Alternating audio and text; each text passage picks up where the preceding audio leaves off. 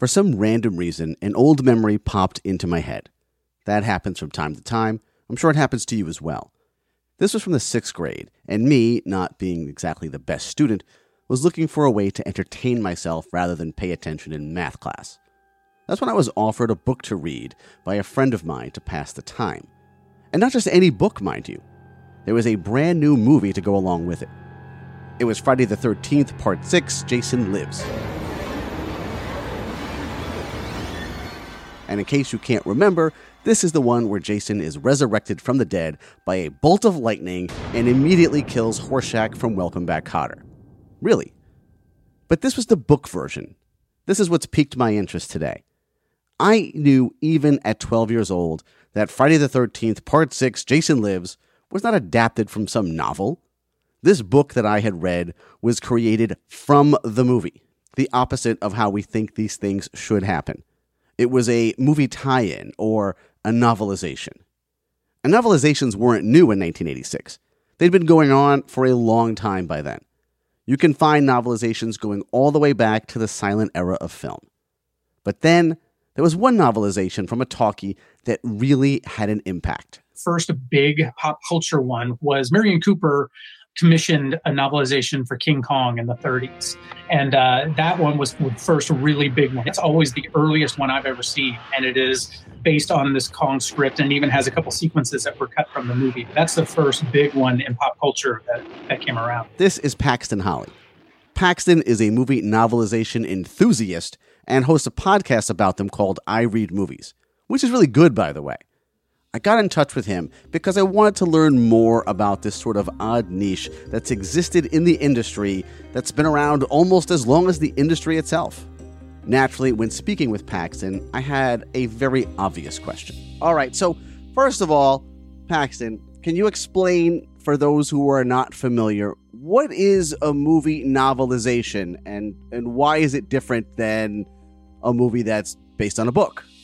A movie novelization is a book that is post-movie production. So it is typically based on the finished script, and maybe a lot of times not even the finished script, but a version of the script, whether it's an early draft, a later draft. The script is given to an author. The author kind of adapts that into prose novel, and it's done for marketing purposes. And originally, back in the day when they first started doing it, it was actually done for prestige purposes, because the studios always thought like, oh, if they see there's a book about this movie, then that kind of raises it kind of elevates the prestige of the movie a little bit. It's like, oh, it was a book. But starting in about the 70s, 80s, and 90s, it became more of a marketing thing, just to have something else out there that someone could buy. And it's like before home video, you could read these novelizations instead of revisiting VHS. My name is Dan Delgado, and in this episode, we're taking a look at the small slice of the big movie pie that's known as the movie novelization. Welcome to the industry.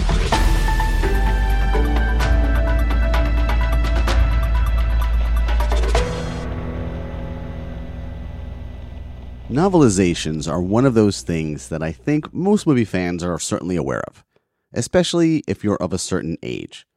From the 1970s to the 90s, if you went into a Walden Books or a B. Dalton bookseller at the mall, you would see one on display for whatever movie was coming out that week. The end of the 70s and the 80s and 90s, mostly genre pictures and stuff like that would get, and that was kind of the heyday of novelizations. You'll still get some now, but really that's when the heyday was. But maybe you're like me, and you never paid them much attention, which made me wonder, how does one become a novelization enthusiast or fan?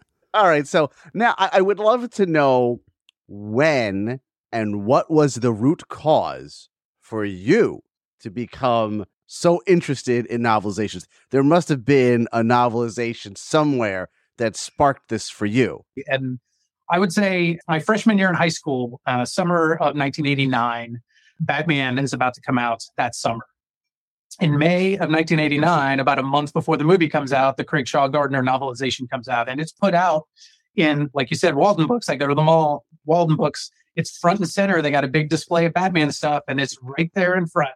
And so I found it, and I don't know, for some reason in my head, I remember it's like, oh, this is the movie that's coming out. I don't know if I knew that clicked. It was like, oh, these exist. They make books of movies. I just thought, oh, it's a book of the movie. Awesome. I bought it. I read it. And this was like 4 weeks before the movie came out.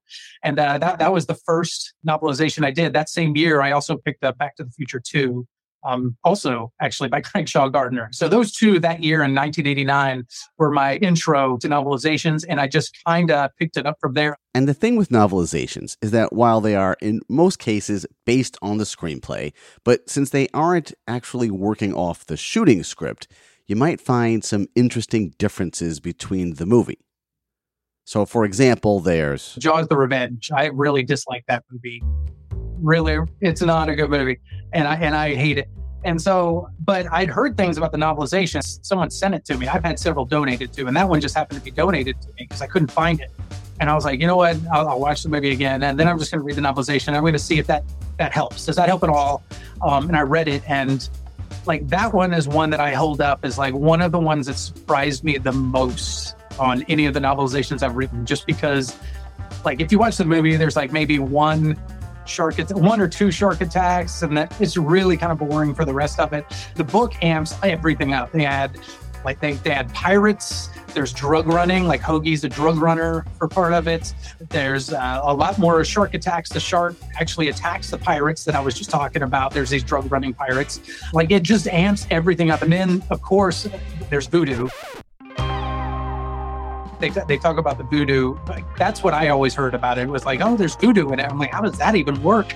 That's in there. There's a voodoo priestess. There's a voodoo priest. They voodoo the shark. That's how the shark is attacking people. It's bananas in the kind of the best way possible. Wait, is the shark attacking people because of the voodoo? Yes, it is. I wonder. And that's what they were, the shark starts off in Amity and like follows the family down to the Bahamas. But that's all due to the voodoo, that's why he follows them. So as you can see, there is definitely some fun to be had in reading novelizations, especially if voodoo-affected sharks are involved. But what does it take to write one? The deadline's super short. It could be just a few weeks. Probably like a month. 3 weeks to a month is about how long you have to write them. It helps because you already have a script. So you already have like a story, outline. You've got a lot of dialogue already written for you and the plot's there. So you can write it faster. This is Tim Wagner. He's an author in his own right and an occasional novelization writer as well. And Tim is a guy who actually grew up reading novelizations. It would be cool because you know what people were thinking. You get to see the extra scenes that weren't in the movie. But you could go ahead and re-experience the movie. Because otherwise, like today, you just watch the movie again. But back then, it was a lot of fun to read those. So getting the occasional novelization gig is very cool for him. But what I've learned is that while there are certainly a number of similarities in each job, there's also a ton of differences. For example, there was a time Tim was working on the novelization for the Kingsman sequel, The Golden Circle. They gave me one script, and they gave my editor a different script, and we didn't know that.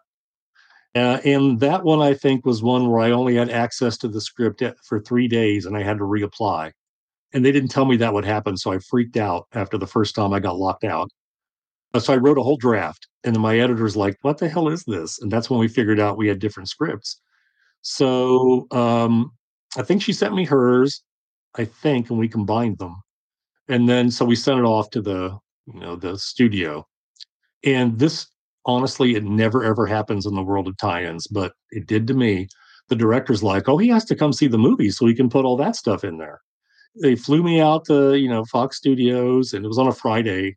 Nobody was there. It was deserted pretty much. But the gentleman that was in charge of licensing stuff, so everything, books, toys, whatever, he watched the movie with me. But I wasn't allowed to use a computer. I had to take all my notes by hand. And the director insisted I write down every line of dialogue that showed up in the movie and every event. So it took like 6 hours or more because they kept stopping the movie and rewinding it. So I made sure to get everything. And so it was a strange way to watch this film.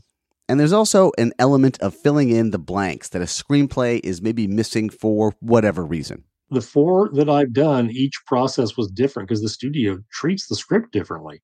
Very first one I did was for Resident Evil, the final chapter, and I just got a photocopy of the script. And they didn't have any notes. And I added, because the movie before the final chapter ends in this giant cliffhanger where everybody's going to have this giant battle at the White House and against all these monsters. And then the next movie opens up with Alice just climbing out of a manhole or sewer or whatever, and we never know what happens. And so I'm like, okay, fine. I'm going to write half a book in between and do this battle. And I just did it, and I didn't ask permission because I thought, well, they don't like it, they'll cut it out, but I'm going to do it. They left it in. They let me do whatever I wanted. They were happy. And filling in those blanks or adding some details that they don't have time to address in a movie can have some unintended consequences. And I'm not referring to a negative consequence right here. Usually it's positive.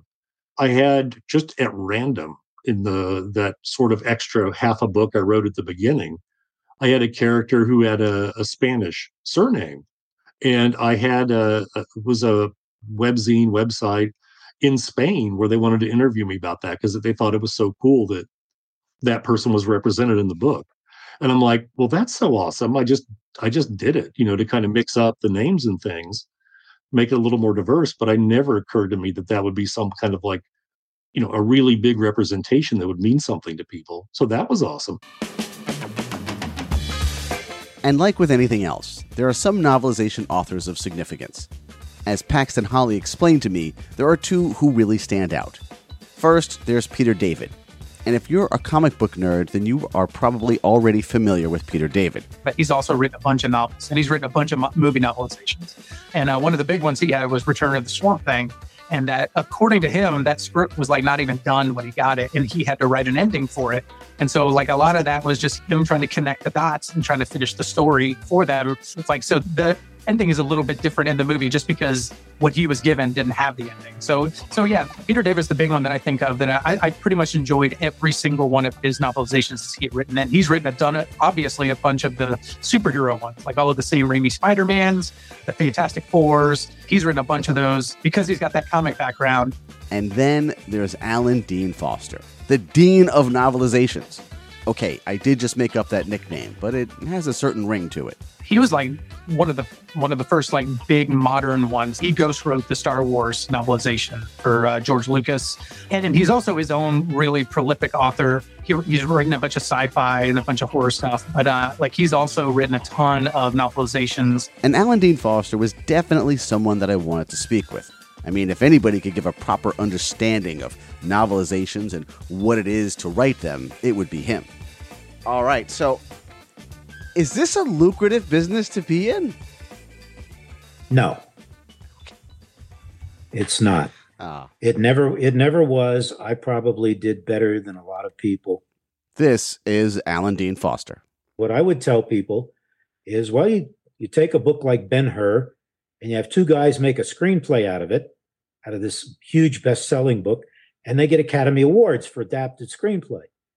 But there's no reverse of that. Nobody takes a novelization, which is much harder to write, a novelization of a screenplay than it is to get a screenplay out of a book and say, this is a great work of literature. And I'm not claiming it is. I'm just saying it doesn't make any sense that it's all one way and all one way the other. And I've always felt that way.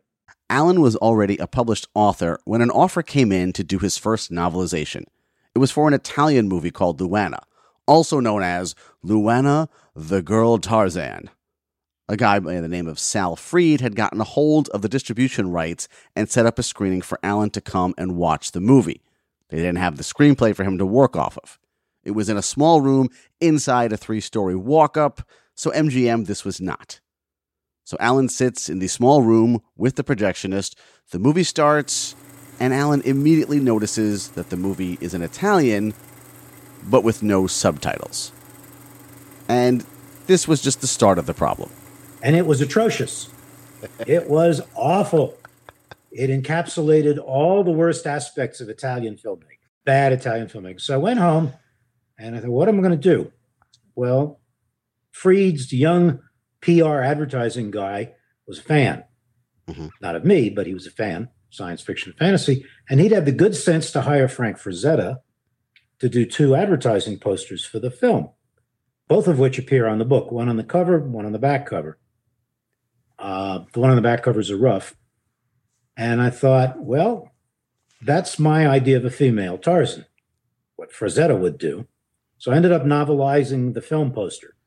And so, by novelizing a poster, Alan starts his career of turning movies into books. Yes, that's right.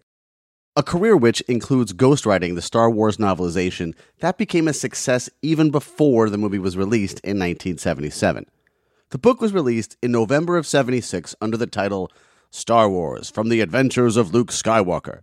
And by February of 77, it had already sold out of its initial 500,000 book printing. And that's still 4 months before the movie is released. 3 months later, it was up to 3.5 million books sold. The book went nuts. It was just like the film went nuts. Nobody could believe anything connected with this Star Wars phenomenon. So when the film came, the book went crazy. It came out 6 months before the film, and there was obviously something there. Word got around very quickly. Wait a minute, this is real science fiction, or the preferable term, science fantasy. Everybody said science fiction. This is going to be on the screen? I can't believe this. You have to read this. And people would tell their friends and neighbors and everybody else, you have to read this if this is going to be on the screen. I felt the same thing when I was writing the novelization. I thought, they're never going to get this on the screen the way it's written. But if they do, it's going to be something else. And in addition to being able to go to a cast and crew screening of the film, I went to the first public screening of the film. I think it was 10 in the morning at Grauman's Chinese Theater in Hollywood. And I sat in the back of the theater and watched the audience. And when the Star Cruiser came over, the audience went nuts. It was the first time in my life I ever heard a round of spontaneous applause practically before the movie had even gotten started. And at that point, I knew this is going to be something extra special. Alan wasn't just hired to write the novelization, which is credited to George Lucas. He was also part of a sort of contingency plan that Lucas had. If Star Wars wasn't a success, he at least wanted to be able to do a low-budget sequel to it. Alan was tasked with writing that sequel, which became a book called Splinter of the Mind's Eye. It was a 2-book contract. The idea being to write the book version of the film and to write a sequel novel. And the only restriction that was put on me with the sequel novel, and I could do anything I want, which I did, was that it had to be filmable on a low budget.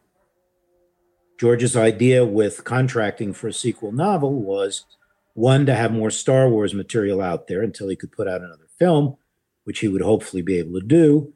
And 2, if the first film was not a huge success or a complete failure, and he wanted to make a sequel film, he wanted to be able to reuse as many of the props and costumes and technical stuff as he could, because he would have a much lower budget. So he's thinking ahead there. So it was a 2-book contract. And of course, Splinter was finished before Star Wars came out. Once the film came out and suddenly started making $1 or $2, it became clear to everybody concerned that George could make anything he wanted to. And he obviously, I'm sure, had other ideas in mind while I was writing Splinter that were expensive to do.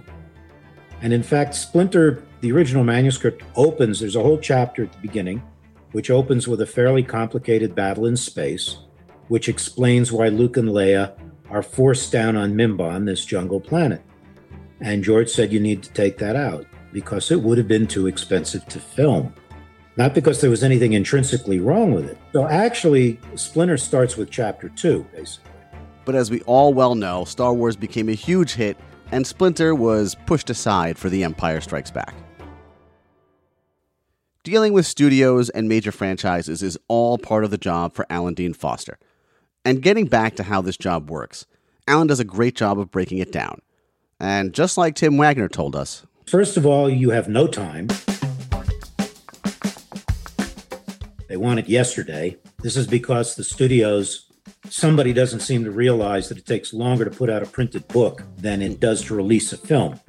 Film's already done, generally, or in progress. So they want it yesterday. The deadline is almost always hard. There are exceptions.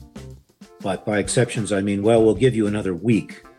That kind of exception. What I used to do is I would have typewriter, now computer, in front of me. And then to my left on a stand, I would have the screenplay.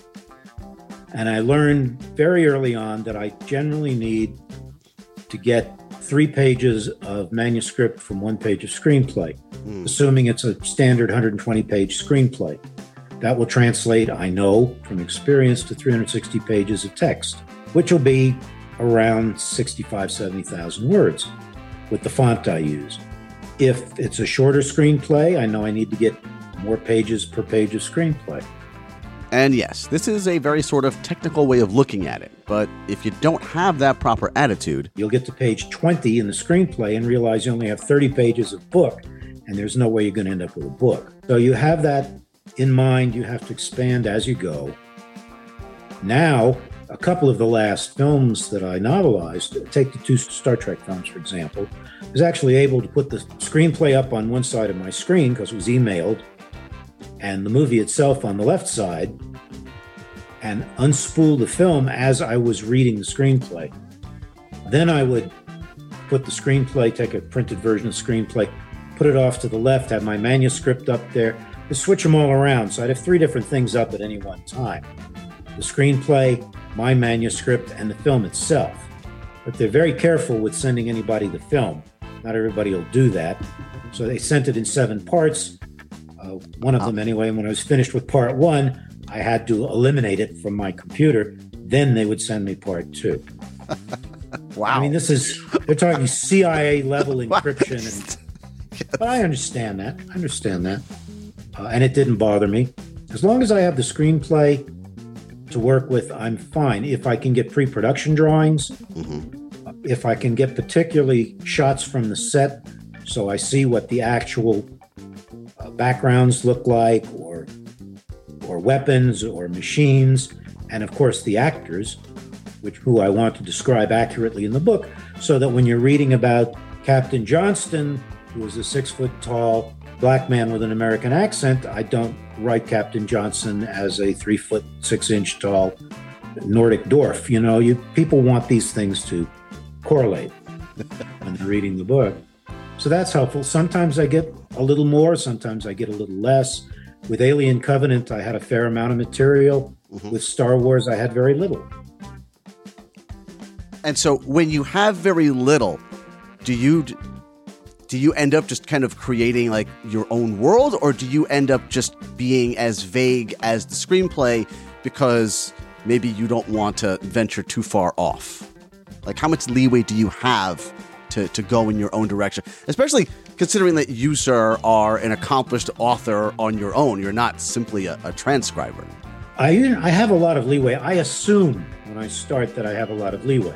If there's something wrong, I know that it will be corrected or taken out, or they will ask me to revise it to conform to whatever the finished film is. For example, The Thing, novelization of The Thing, all I had was the screenplay. I had no production drawings or anything, and it wasn't even the final draft of the screenplay, which is why there are a number of things in the novelization that are different from the finished film, particularly the ending, which is actually better in the version that I was able to novelize, not because John Carpenter thought it was better necessarily, but they're running out of money, is the way I heard it. And the ending in the version I had, the screenplay I had, would have been much more expensive to shoot. I do have a lot of leeway, particularly now that people in the publisher, the studio, know that I know what I'm doing, and that they're going to get a proper novel. And since I'm sure you want to know, I did ask this. All right, so tell me, what was the ending of The Thing? Because I don't know. There's a huge battle between, I think the character's name is McCready. Yes. And The Thing, and McCready has a bulldozer. And it's out on the ice in Antarctica. It's very impressive. It's very well written by Bill Lancaster, and it would have made a nice ending, but it would have been extremely expensive to shoot.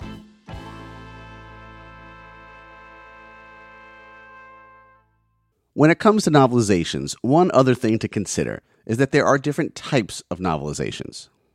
There's novelizations that are based on the script of a movie, and the movie is actually based on a previous novel. So, or I know. Please, can you give me? I need an example of this, please. Yes. So there are several examples. So one I would say is Roger Rabbit. Who Framed Roger Rabbit the movie was originally based on a book by Gary Wolfe called Who Censored Roger Rabbit. There was a novelization written on Who Framed Roger Rabbit by Martin Noble. And I covered that on the show. So it's a separate novelization for this movie that was also based on a book. There's several others. If you remember, Francis Ford Coppola did his Dracula, Bram Stoker's Dracula.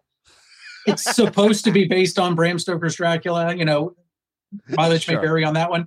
But they did do a novelization based on the script by Fred Saberhagen. So it's a separate novelization. It's always funny to see Bram Stoker's Dracula by Fred Saberhagen based on Francis Ford Coppola's movie. And there's one more type of novelization I'd like to explore. This is the novelization that comes from the screenwriter or the filmmaker himself. For example, novelist Elmore Leonard took the screenplay that he wrote for the Charles Bronson film Mr. Majestic and turned it into a book. Ian Fleming also, somewhat infamously, turned the Thunderball screenplay that he had written with other writers, including Kevin McClory, and did the same thing, though that one did have some legal consequences to go along with it. And in 2020, filmmaker Quentin Tarantino turned his movie Once Upon a Time in Hollywood into a novel. How do we categorize those? What do you think of those? That's hard because, especially the Tarantino one is just, it's almost an exercise. It's not really a novelization. It's more an exercise in expanding the story than it is really just kind of an adaptation of the movie. Those are interesting in just that I guess you get the original filmmaker's vision for it, and that's always good. I like to know what it's supposed to be originally, but I also like when it gets kind of wacky, where it's like some other person's interpretation of what's supposed to be going on. Mm-hmm. So having the filmmakers, that's always not always, but it can be a good thing, just because you're getting what it should be. So I definitely wanted to talk to a filmmaker who had done just this. Yeah, Quentin followed me again. He copied me yet again. First it was indie films, now it's self-novelization. This is writer, director, and raconteur Whit Stillman. And Whit is the only filmmaker I know of who has novelized 2 of his movies. The Last Days of Disco, based on his own screenplay, and Love and Friendship, which was already based on a story by Jane Austen. Now, Last Days of Disco is Whit's 3rd movie. It was released in 1998, but the idea for a novelization didn't start there. The idea started with Metropolitan. Metropolitan from 1990 is Whit's first movie. I always wanted to write a novel and was intimidated by the whole size of the project, getting a story and all that. And when I had the script of Metropolitan before I knew how to make Metropolitan, I thought, hey, this is the basis for a novel. I should send it to an agent I know, because I had bought this novel that she was agenting and I thought she was friendly. And I sent it to her and she was not interested at all. Sent it right back. I hadn't made Metropolitan yet, so I was even more of a non-entity. And then I made Metropolitan and did super well, sort of Cinderella story after the usual rejection and ignominy. It finally clicked. And I still had the idea of doing the novel, and a publisher was interested, a very good editor, but I really had to write the Barcelona script, and he was harassing me for, writing the novelization. And I didn't really have any really interesting idea for how to do it. So with all his pressure, I said, well, maybe it's best we just cancel the contract. And he that's what he wanted. So I canceled that. But it lived on Amazon because he had put it in his catalog. And once something is in a publisher's catalog, even if the book is never written, it can have a life on the internet. So Amazon thought I'd written a novel for Metropolitan for many years. But Whit's novel writing ambition did eventually take place as Last Days of Disco was ramping up for its release in 1998. And then when Disco was coming out, I actually had an agent by this point, and they sent it around, and everyone said there's not enough time. all these like not very distinguished normal publishers said, oh, there's not enough time to get it out before the film, in time for the film.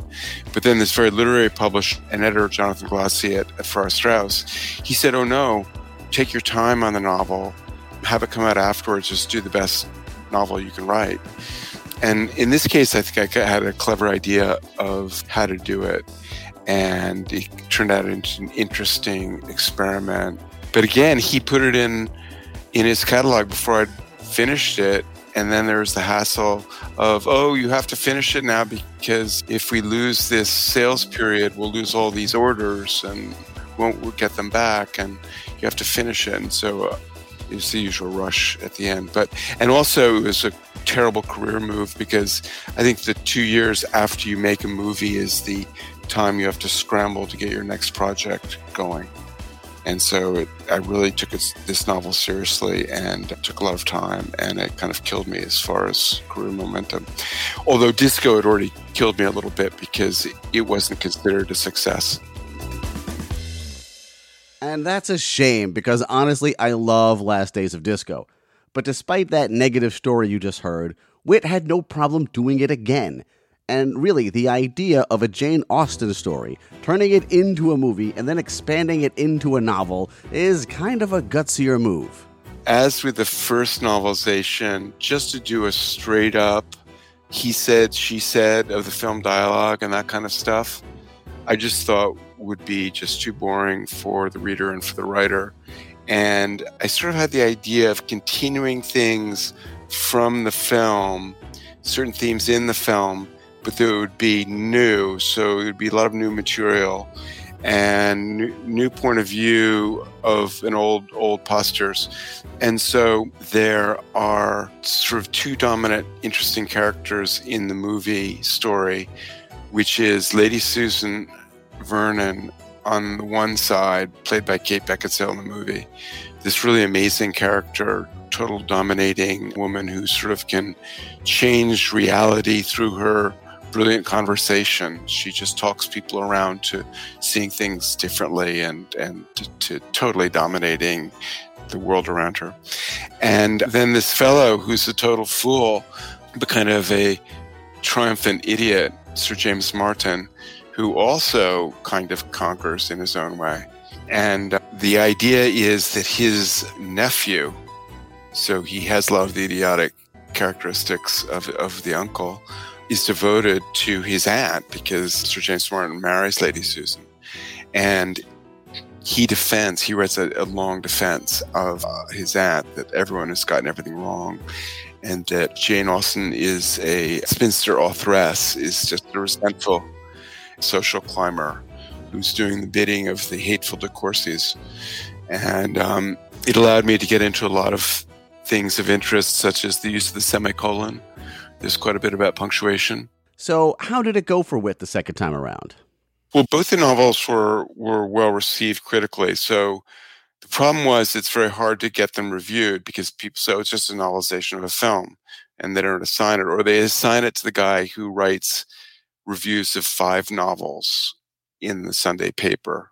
So they have, fiction in brief or something like that.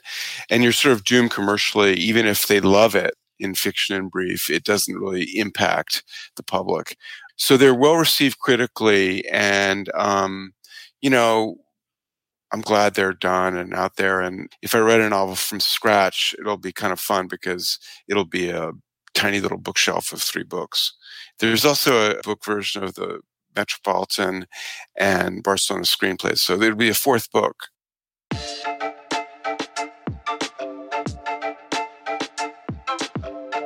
Let's sum all of this up. Here are the basics of what we've learned today. Reading novelizations can be fun. It's another way to own a piece of a movie you love. And novelizations can differ from the movie that they're based on quite a bit, and a movie you hate might have a book that you'll love. You also may find out some things about the original ideas that didn't end up in the movie, like voodoo sharks. If you're a novelization author, be prepared for a short deadline and be ready to fill in whatever gaps the screenplay may have. And those gaps can have a real effect on fans. And finally, If you're a filmmaker, writing your own novelization can help you expand your story and go in areas you weren't able to explore in your film. But make sure it doesn't take so much of your time that it delays your next potential project.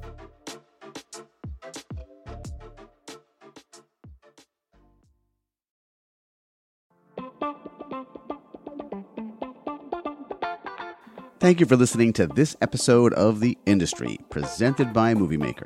Visit moviemaker.com for more great podcasts, articles, and information about movies. If you love movies, want to make them, or are already a movie maker yourself, there's something for you at moviemaker.com. This episode was written, edited, and hosted by me, Dan Delgado. Special thanks to my guests this week, Paxton Holly, authors Tim Wagner and Alan Dean Foster, and filmmaker Whit Stillman. Paxton's podcast, I Read Movies, can be found in the Cult Film Club podcast feed. There's a link to it in the show description. Alan Dean Foster has also written a book about his extensive experience writing novelizations, in which he goes into detail about all of the novelizations he's done. It's highly recommended, and there's also a link to that in the show description as well. Music in this episode is from Epidemic Sound, and links to all sources used for this episode and anything else that I could think is relevant can be found at my website, industrypodcast.org. While you're there, you can leave me a voicemail, and if you're so inclined, you can even buy me a coffee, which I would maybe use to actually buy some coffee.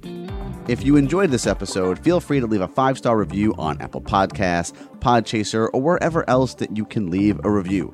It may or may not help with discoverability, but it will leave a warm, glowing feeling within my soul. If you'd like to contact me, you can. You can email me. I'm dan@moviemaker.com. I'm also on Twitter @TheIndustry13, Instagram @industry_podcast, and Facebook @TheIndustryPod. I'm also on the Repod app, which is a great way to not only to listen to podcasts, but to also interact with hosts like myself. Download it in your app store and come look for me. Thanks again for listening, and I'll be back again soon with another story of the things that went on in the industry. Be good.